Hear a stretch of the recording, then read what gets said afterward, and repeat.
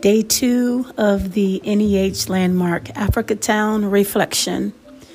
As I participated and engaged in the workshop and the discussion with breakout sessions, my immediate feeling was how I'm so fortunate to be able to get this opportunity. I was able to collaborate with others and hear the voices of the descendants of the Clotilda.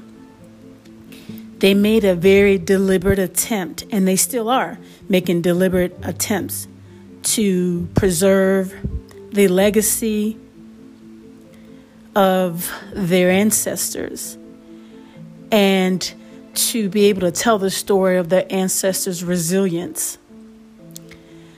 One of the participants in the workshop said something that was profound, and it really stayed with me.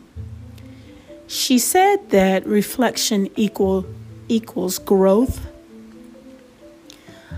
That stuck with me because as we reflect on each day, as we reflect on the guest, as we reflect on the information, we realize that the content is difficult and teaching it is difficult, and our ability to look back and have empathy and be able to share this information is important. The content lends itself to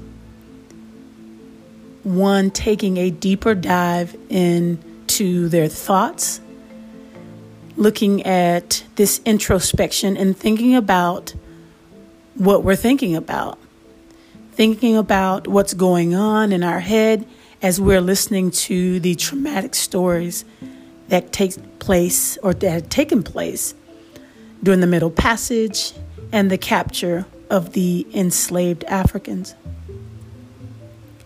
I am excited for day 3, and I look forward to what's to come.